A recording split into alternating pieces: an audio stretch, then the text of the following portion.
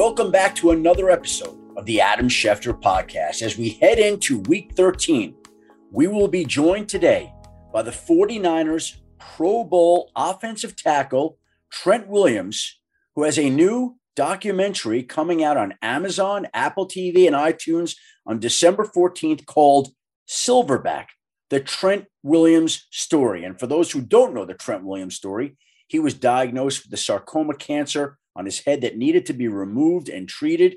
It was life-threatening at one point in time. His comeback is inspirational, and we'll talk to him about his documentary as well as the streak that the 49ers are now on as they try to make it to the postseason. And we'll look ahead to week 13 as well. But we can't do that without first looking back at the week that was so memorable in so many different ways. Now, for those of you who tuned into this podcast last week, we had on the great Tennessee Titans offensive tackle, the former Michigan alum, Taylor Lewan. And you can go back and listen to the words, but Taylor Lewan and myself predicted that Michigan would prevail in its annual battle with Ohio State for the first time in a long time. And that is exactly what happened on Saturday in what I would say might be one of the biggest Michigan wins ever in Michigan Stadium. My son was there. He's in his senior year at Michigan. It was the last home game of his college career. And he said he'd never heard, and other people said the same thing, Michigan Stadium that loud, that electric, that much alive with what happened that day. Now, before that day, we should also point out some of the events that transpired over the holiday weekend. I needed to share this little story. So on Wednesday, my wife's cousin decides to stop by. He had asked me to autograph a few different books that I had written to give out as holiday gifts. And he came over on Wednesday afternoon, about 3:30, as everybody's getting ready for the big holiday weekend in which my parents flew in from Florida and my brother flew in from Las Vegas. And we were planning to be at my sister's house on Long Island. And our cousin stopped over at 3:30 in the afternoon, stayed till about 5, signed the books, had a nice visit with him. And then at 9 that night, his father called to inform us that his son had tested positive for COVID. Now, you can imagine what that would be like the night before Thanksgiving, when we don't have any food in our house planned for Thanksgiving Day, to all of a sudden have to tell my family that we had planned to spend Thanksgiving with for weeks now that we will not be attending. How about the fact that we were planning my brother's 50th birthday dinner on Saturday night? Off, can't attend. And my friends and I were supposed to get together to watch the aforementioned Michigan-Ohio State game on Saturday. That, of course, did not happen, as me, my wife, my daughter didn't leave our house until Monday to get the eventual negative tests that we did. And it's unfortunate, of course, that our country is dealing with all this, and our hearts go out to all the people dealing with this particular pandemic. And there are people that are in a lot worse situation than me. But I will say that to find out that you had been exposed to somebody that had COVID the night before Thanksgiving was a very inopportune time to get that news. It would be one thing to get it on a Monday of any other work week, but a holiday week with all those events planned, that was not enjoyable. This show is sponsored by BetterHelp. We all carry around different stressors. I do, you do, we all do, big, small. And when we keep them bottled up, as I sometimes have had happen in the past, it can start to affect us negatively. Therapy is a safe space to get things off your chest and to figure out how to work through whatever's weighing you down. It's helpful for learning positive coping skills and how to set boundaries. It empowers you to be the best version of yourself. It isn't just for those who have experienced major trauma. If you're thinking of starting therapy, give BetterHelp a try. It's entirely online, designed to be convenient, flexible, and suited to your schedule. Just fill out a brief questionnaire to get matched with a licensed therapist and switch therapists anytime for no additional charge. Get it off your chest with BetterHelp. Visit BetterHelp.com/Adam today to get 10% off your first month. That's BetterHelp, HELP.com/Adam. So that was our aborted Thanksgiving week, our disrupted Thanksgiving week, a Thanksgiving week that we will never forget. And in our house, I guess Thanksgiving's become a little bit like the Olympics, once every 4 years. 3 years ago, I passed a kidney stone over Thanksgiving. 2 years ago was the pandemic. This past year was the situation where we were in contact with somebody that tested positive. So next year will be the first time in 4 years, if it comes off, that we will get to celebrate Thanksgiving. And like I said, for our family, Thanksgiving has become a little bit like the Olympics, which is the way it is. Now, the game Saturday, that was off the charts, made up for a little bit. What a tremendous victory by the Big Blue, the Michigan team. And as I said last week, my college roommates' children go to Michigan. My son is a senior at Michigan. And honestly, for myself, I'm happy that Michigan won, but it doesn't make or break my life one way or another the way that it does for many people. But what I am most pleased about is that our children, the children of all these people who attended Michigan, who now go to Michigan themselves, get to experience the type of memories that we had when we went to Michigan and the University of Michigan won the national championship in college basketball a few weeks before our graduation, where Michigan won the Rose Bowl in our senior year, to leave us with memories that we still remember to this day. I wanted our children to experience some of the great times, great college times that we did back in the day. And they did. They got that last weekend at Ohio State. In fact, when the game ended and all the fans stormed the field, my son was standing with the son of one of my college friends, Jake Lefferts. And Jake Lefferts, I hope he doesn't mind me sharing his name, was crying as he was watching all the commotion, all the celebration on the field. And my son said, "Do you want to go out in the field?" And he said, "Nope, I just want to stand here and bask in all the glory," as he wiped away his tears. "And I don't want to pretend like this is something new for us." And so they stood in the stadium for their final home game as seniors at Michigan and watched the celebration unfold in front of them on the field without running onto the field like most everybody else in that stadium. So our children have those memories that they got last weekend, and they have the chance to make more memories this upcoming weekend with the Big Ten championship game in Indianapolis against Iowa. And again, I'd like to see Michigan win. It will not make or break me. It will not change my life. But for my son and for the children of my college friends, I want them to have as many memorable moments as we were fortunate enough to have as Michigan students. All right, let's move on to this week's subject, this week's interview. Truly one of the great players, one of the great unheralded players in the National Football League, Trent Williams. As we mentioned, he has a new documentary, Silverback, the Trent Williams story, coming out December 14th. It's a documentary in which he opens up for the first time. He's usually a pretty private guy, but he felt it was important to share his journey through his initial life-threatening diagnosis, his comeback, making an impact off the field, even during his recovery, in the hopes of encouraging someone else who might be experiencing the same thing. I also should mention that Trent Williams is currently Pro Football Focus's highest-ranked player in the National Football League. Tops, higher than Jonathan Taylor, higher than Davante Adams, higher than Aaron Rodgers, higher than Cooper Kupp, higher than any player at any position. And now he's got his own documentary coming out, and now he is with us as well today. How you doing there, Trent? I'm doing good. How you doing? Thank you very much for taking the time to join us today. Oh, yeah, no problem, man. I appreciate it, as always. I don't know that we've ever actually met before, have we? I feel like we have.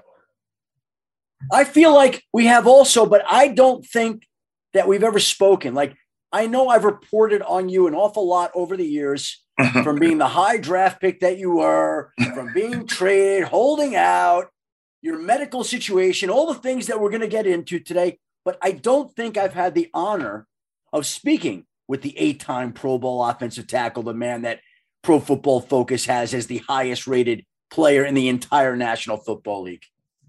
I don't know. You might be right on that. Maybe just so much history, and maybe it felt like we already knew each other.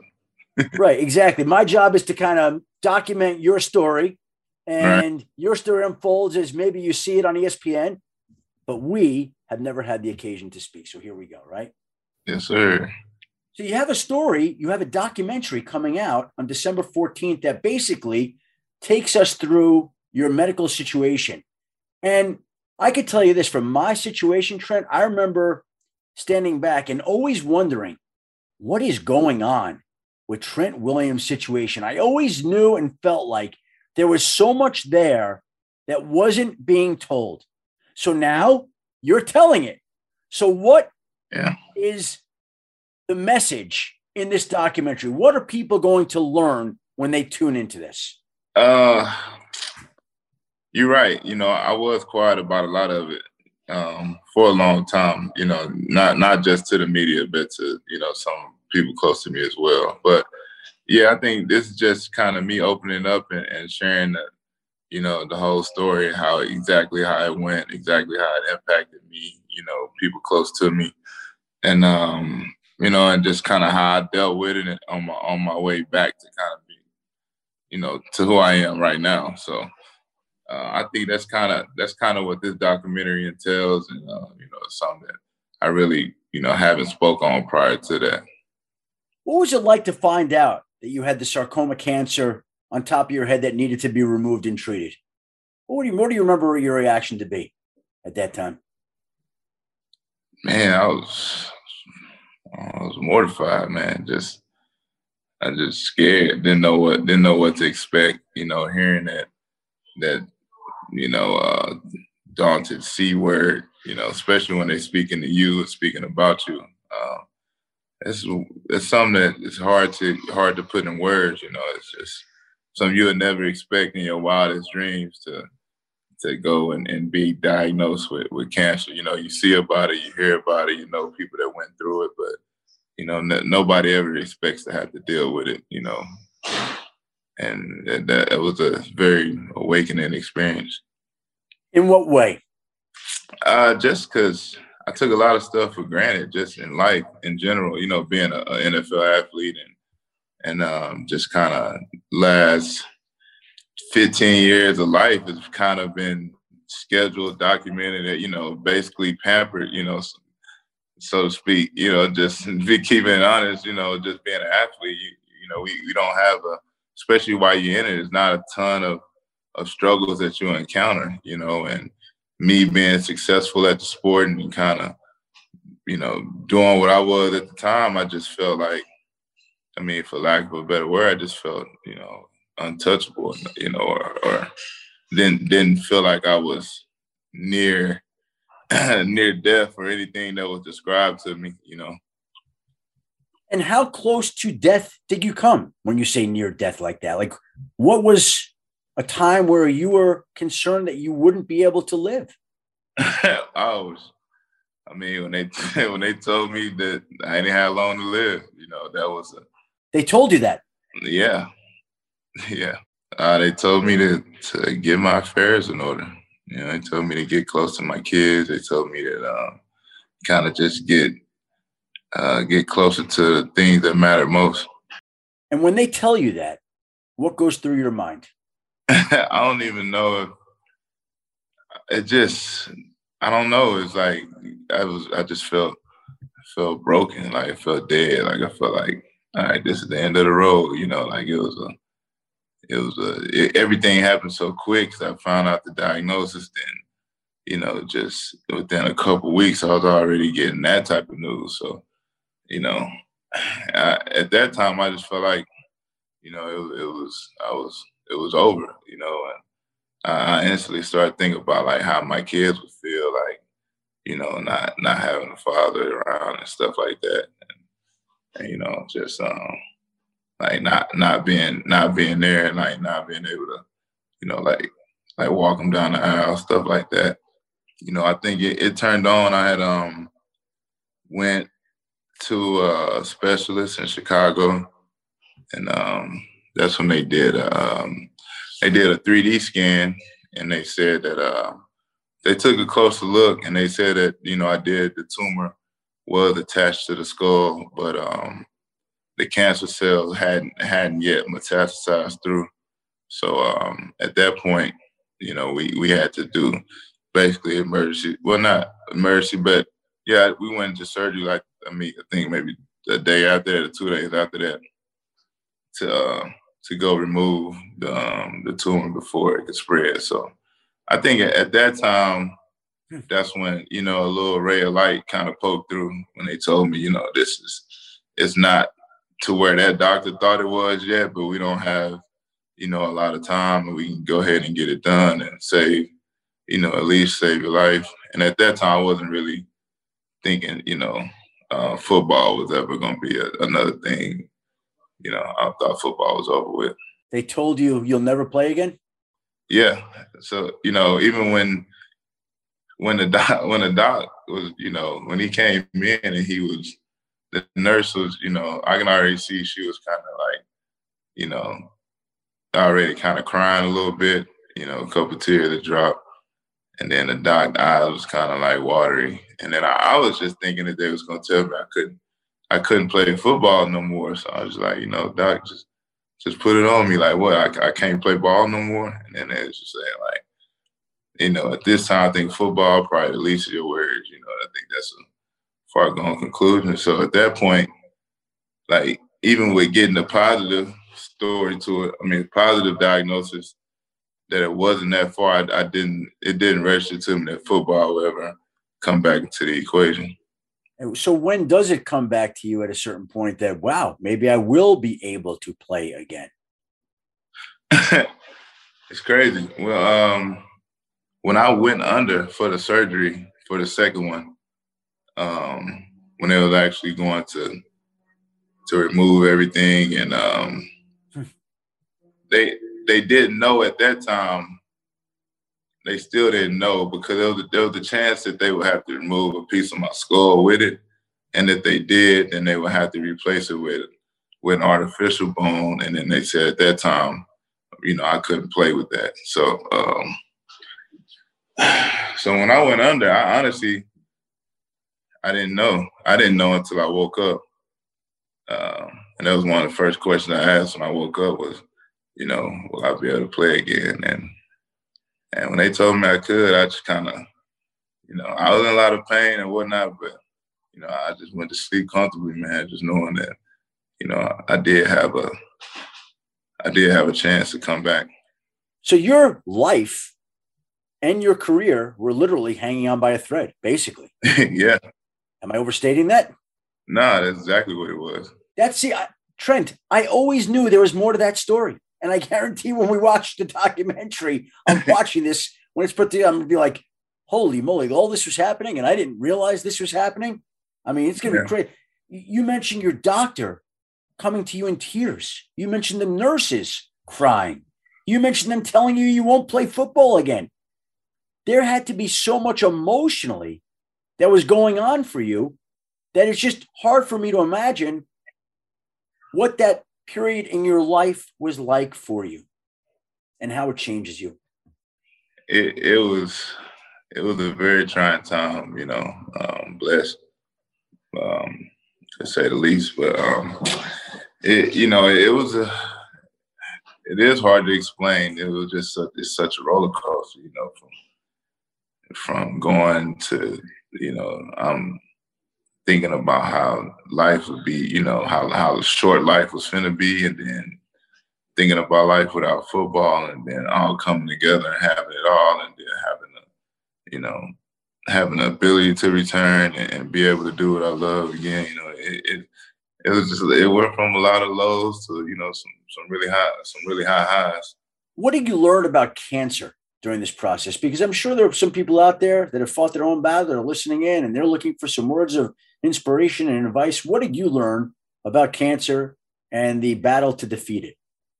Yeah, well, I mean, I think the biggest thing is I learned that cancer isn't prejudiced, and cancer doesn't have a type of person that it attacks. It doesn't have an appetite for a certain type of race or a certain type of you know, cancer is something that's been a thorn in the side of the human race for a long time. And you know, I know that there's a lot of groups and a lot of organizations and foundations that are doing, you know, everything they can to try to help and find, you know, more ways to help us defeat cancer. But I mean, all in all, it's a monster, and you know, you never understand the depths of it until you actually come toe to toe with it. And, and if I can say to anybody, who dealt with it, even thought they was dealing with it, it's never over till it's over, and you just gotta, you just gotta continue to fight, continue to find a reason to live. How did that change the way that you approach the game today? Yeah.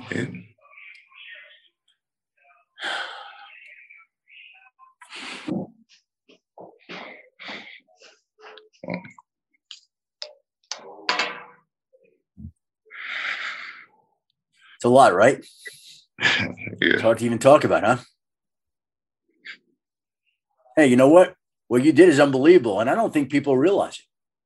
I didn't realize. Like, I knew there was a lot there, like I said, but I didn't know that. And I say it's hard for you to even talk about it. So I'll come back now that you had a moment to think about it. And you wipe away your tears, and it's okay for a big 6'5", 320-pound man to cry there, Trent. It's okay there. Okay. But how does that change the way you approach the game? And maybe, I guess, life too, right? Forget the game. Life. Yeah. I just know how to take it for granted, just every Sunday, I just give thanks, because I know that, I just know how close it was to not being there. So. Do you often get emotional talking about it? I mean, because you're not usually a public kind of guy. Yeah, I ain't never really talked about it, in depth to this magnitude, really. So, not publicly, other than really a documentary, but that's kind of broken up a little bit. Let me ask this question: everybody knows the 8-time Pro Bowl offensive tackle in Washington, traded to San Francisco, helps the 49ers get to the Super Bowl. How many of your teammates, how many of your coaches know the extent of the physical battle that you waged to be in the position that you are today? How many of those people know about this? I don't know. Not a lot. They ever ask you about it? Sometimes somebody might ask, like, what happened in my head or something. I ask about the score. And then, I might tell them about what happened, but, I haven't, not really. I mean, it's just touch and go. I never really went into depth with I ain't gonna say not nobody knows, but, a small percentage. And this occurred while you were in Washington, playing for Washington. That was the other mystery to all this, that it seemed like you never wanted to go back there. You never wanted to play for that team again. Well, I have you. What was that about? I mean, it wasn't even really, it was just the respect factor. I just felt like it wasn't there. I just felt like, I understood that, like, with it being misdiagnosed, I understood how it could have been misdiagnosed. It was a very rare form of cancer. Like, I didn't really have a lot of, disdain towards that in particular. It was just afterwards, I had went through a ton, I didn't really hear from them. I didn't really, from the people that, that really was supposed to be there to kind of help, lend a helping hand or whatever. I don't know. I just didn't really hear from them. And I just kind of realized that, for a lot of times I was doing everything like, it was more so putting them first. I feel like I did a lot of things for the team that put the team first, and I just didn't feel like at that point that they, valued the relationship the same. So I just started to look at it different, and it just kind of snowballed from there. I don't really want to badmouth the organization. Like, I'm kind of past that point. It ain't even. I don't really have no hard feelings for him or nothing like that. I just feel like at that time it was time for a change. You know what I'm saying? I just feel like we were just seeing it just two different. We were just on two different levels at that point. So, but in a nutshell, you didn't feel like they supported you when you needed it. I think that's my takeaway. Correct? Yeah, yeah. You can say that. You can say that. And I mean, like I said, I don't hold that against the organization. I know different people there now than it was and whatnot. So I mean, I understand the business side of it as well too. So I get it. I get that this is all a business, and one thing you don't do in business is put your personal feelings into it. So but that was just me coming from a from a fight, and I hadn't it just wasn't myself. It didn't feel like myself, and maybe I was a little more sensitive to that fact. But all in all, I think it was just time for a fresh start. And you go to San Francisco, and I could tell you that when the 49ers traded for you during the draft a few years back, Sean McVay and the Rams were miserable about that. They were not happy that you wound up in San Francisco. And I think all these moves at the 49ers, I think all these moves that the Rams have made since then, they've almost been in reaction to the 49ers going to get a guy that they wanted so badly in Los Angeles with them. Yeah. Me and Sean are pretty cool too, man. It was a tough decision, but I felt like San Francisco was a place to be. And how have you enjoyed your time out there so far? I love it, man. I love it. It's just a joy coming to work every day, with a team that works as hard as they do, as we do, with a coach as smart as the coach that we have, with owners that care as much as our owners care, a GM that is hands-on, relatable as John Lynch is. So, it makes coming to work easy. It makes being a 49er pretty easy. And the team is rolling right now, Trent. Rolling. Yeah, I mean, we kind of starting to hit that stride. We still got some things we got to clean up. We faced with a little bit of injury bug, so we'll see how we recover from that. But we're in a good place right now. Definitely a better place than we felt like we were a month ago. So. It looks like no Deebo Samuel this week. It looks like no Fred Warner this week. But how far do you think this team can go? Honestly, when you look at it, I feel like the NFL is about as even as it has been in a long time. Especially when you look at the NFC, I think all the teams are kind of like, and 80% of the teams are right there around the same record. There's a couple front runners, but it's all pretty even. So when you look at it like that, I just feel like this team can another run like 19 isn't too far out of reach.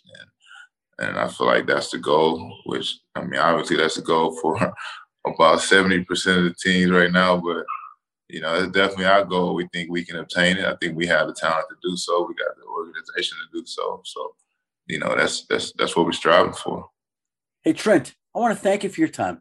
And I want to let you know it was an honor to appear in your documentary. They sat down and interviewed. I appreciate it, man. Yeah, they interviewed me about you. And again, we hadn't met. So there's, again, some of those connections that are coming forth. I'm talking about you in your documentary. And I remember saying to them, I always felt like there was a lot I didn't know. Yeah, now you know. Now I know. And I'm glad that we finally got the chance to sit down and talk. Hopefully it will not be the last time. I appreciate it. I congratulate you on making it all the way back and performing at the level that you do. It's an inspiration to a lot of people. And keep up the great work. And happy holidays to you and your family, Trent. Hey, same to you. I appreciate you for having me. And thanks again for appearing in the documentary. People will be able to see. So, you'll be able to see yourself. And there is the top-rated player in the entire National Football League, according to Pro Football Focus, the 8-time Pro Bowl offensive tackle of the San Francisco 49ers, maybe the best offensive lineman in all of football, Trent Williams, sharing his story about the documentary that is coming out on December 14th. Again, you can find that on Amazon, Apple TV, iTunes. It's called Silverback, the Trent Williams story. As for week 13, maybe the best game will be on Monday Night Football this week. We have got the first place New England Patriots traveling to Buffalo, where it's supposed to snow, I might add, where we will be in attendance for the Patriots-Bills Monday night game that sets up to me as the game of the week. These two teams will play twice in a 4-week span. They'll meet New England again in week 16. So this is the first of those two meetings. And Josh Allen has won his last two starts against the Patriots. He's got 11 touchdown passes on Monday Night Football, the most ever by a quarterback in his first three Monday Night Football starts. And the Patriots haven't lost 3 straight games to the Buffalo Bills since the 1999-2000 seasons. They're on a 2-game losing streak. And you know what that environment is going to be like in Buffalo on Monday night when we are there for Monday Night Football. Sunday night, pretty good game too. Broncos-Chiefs. You remember, this game was flexed into this spot, replacing the 49ers and Seahawks game, which was moved to the afternoon that day. The 49ers beat the Seahawks in Santa Clara in week 4, 28-21. The 49ers are 4-1 on the road this season.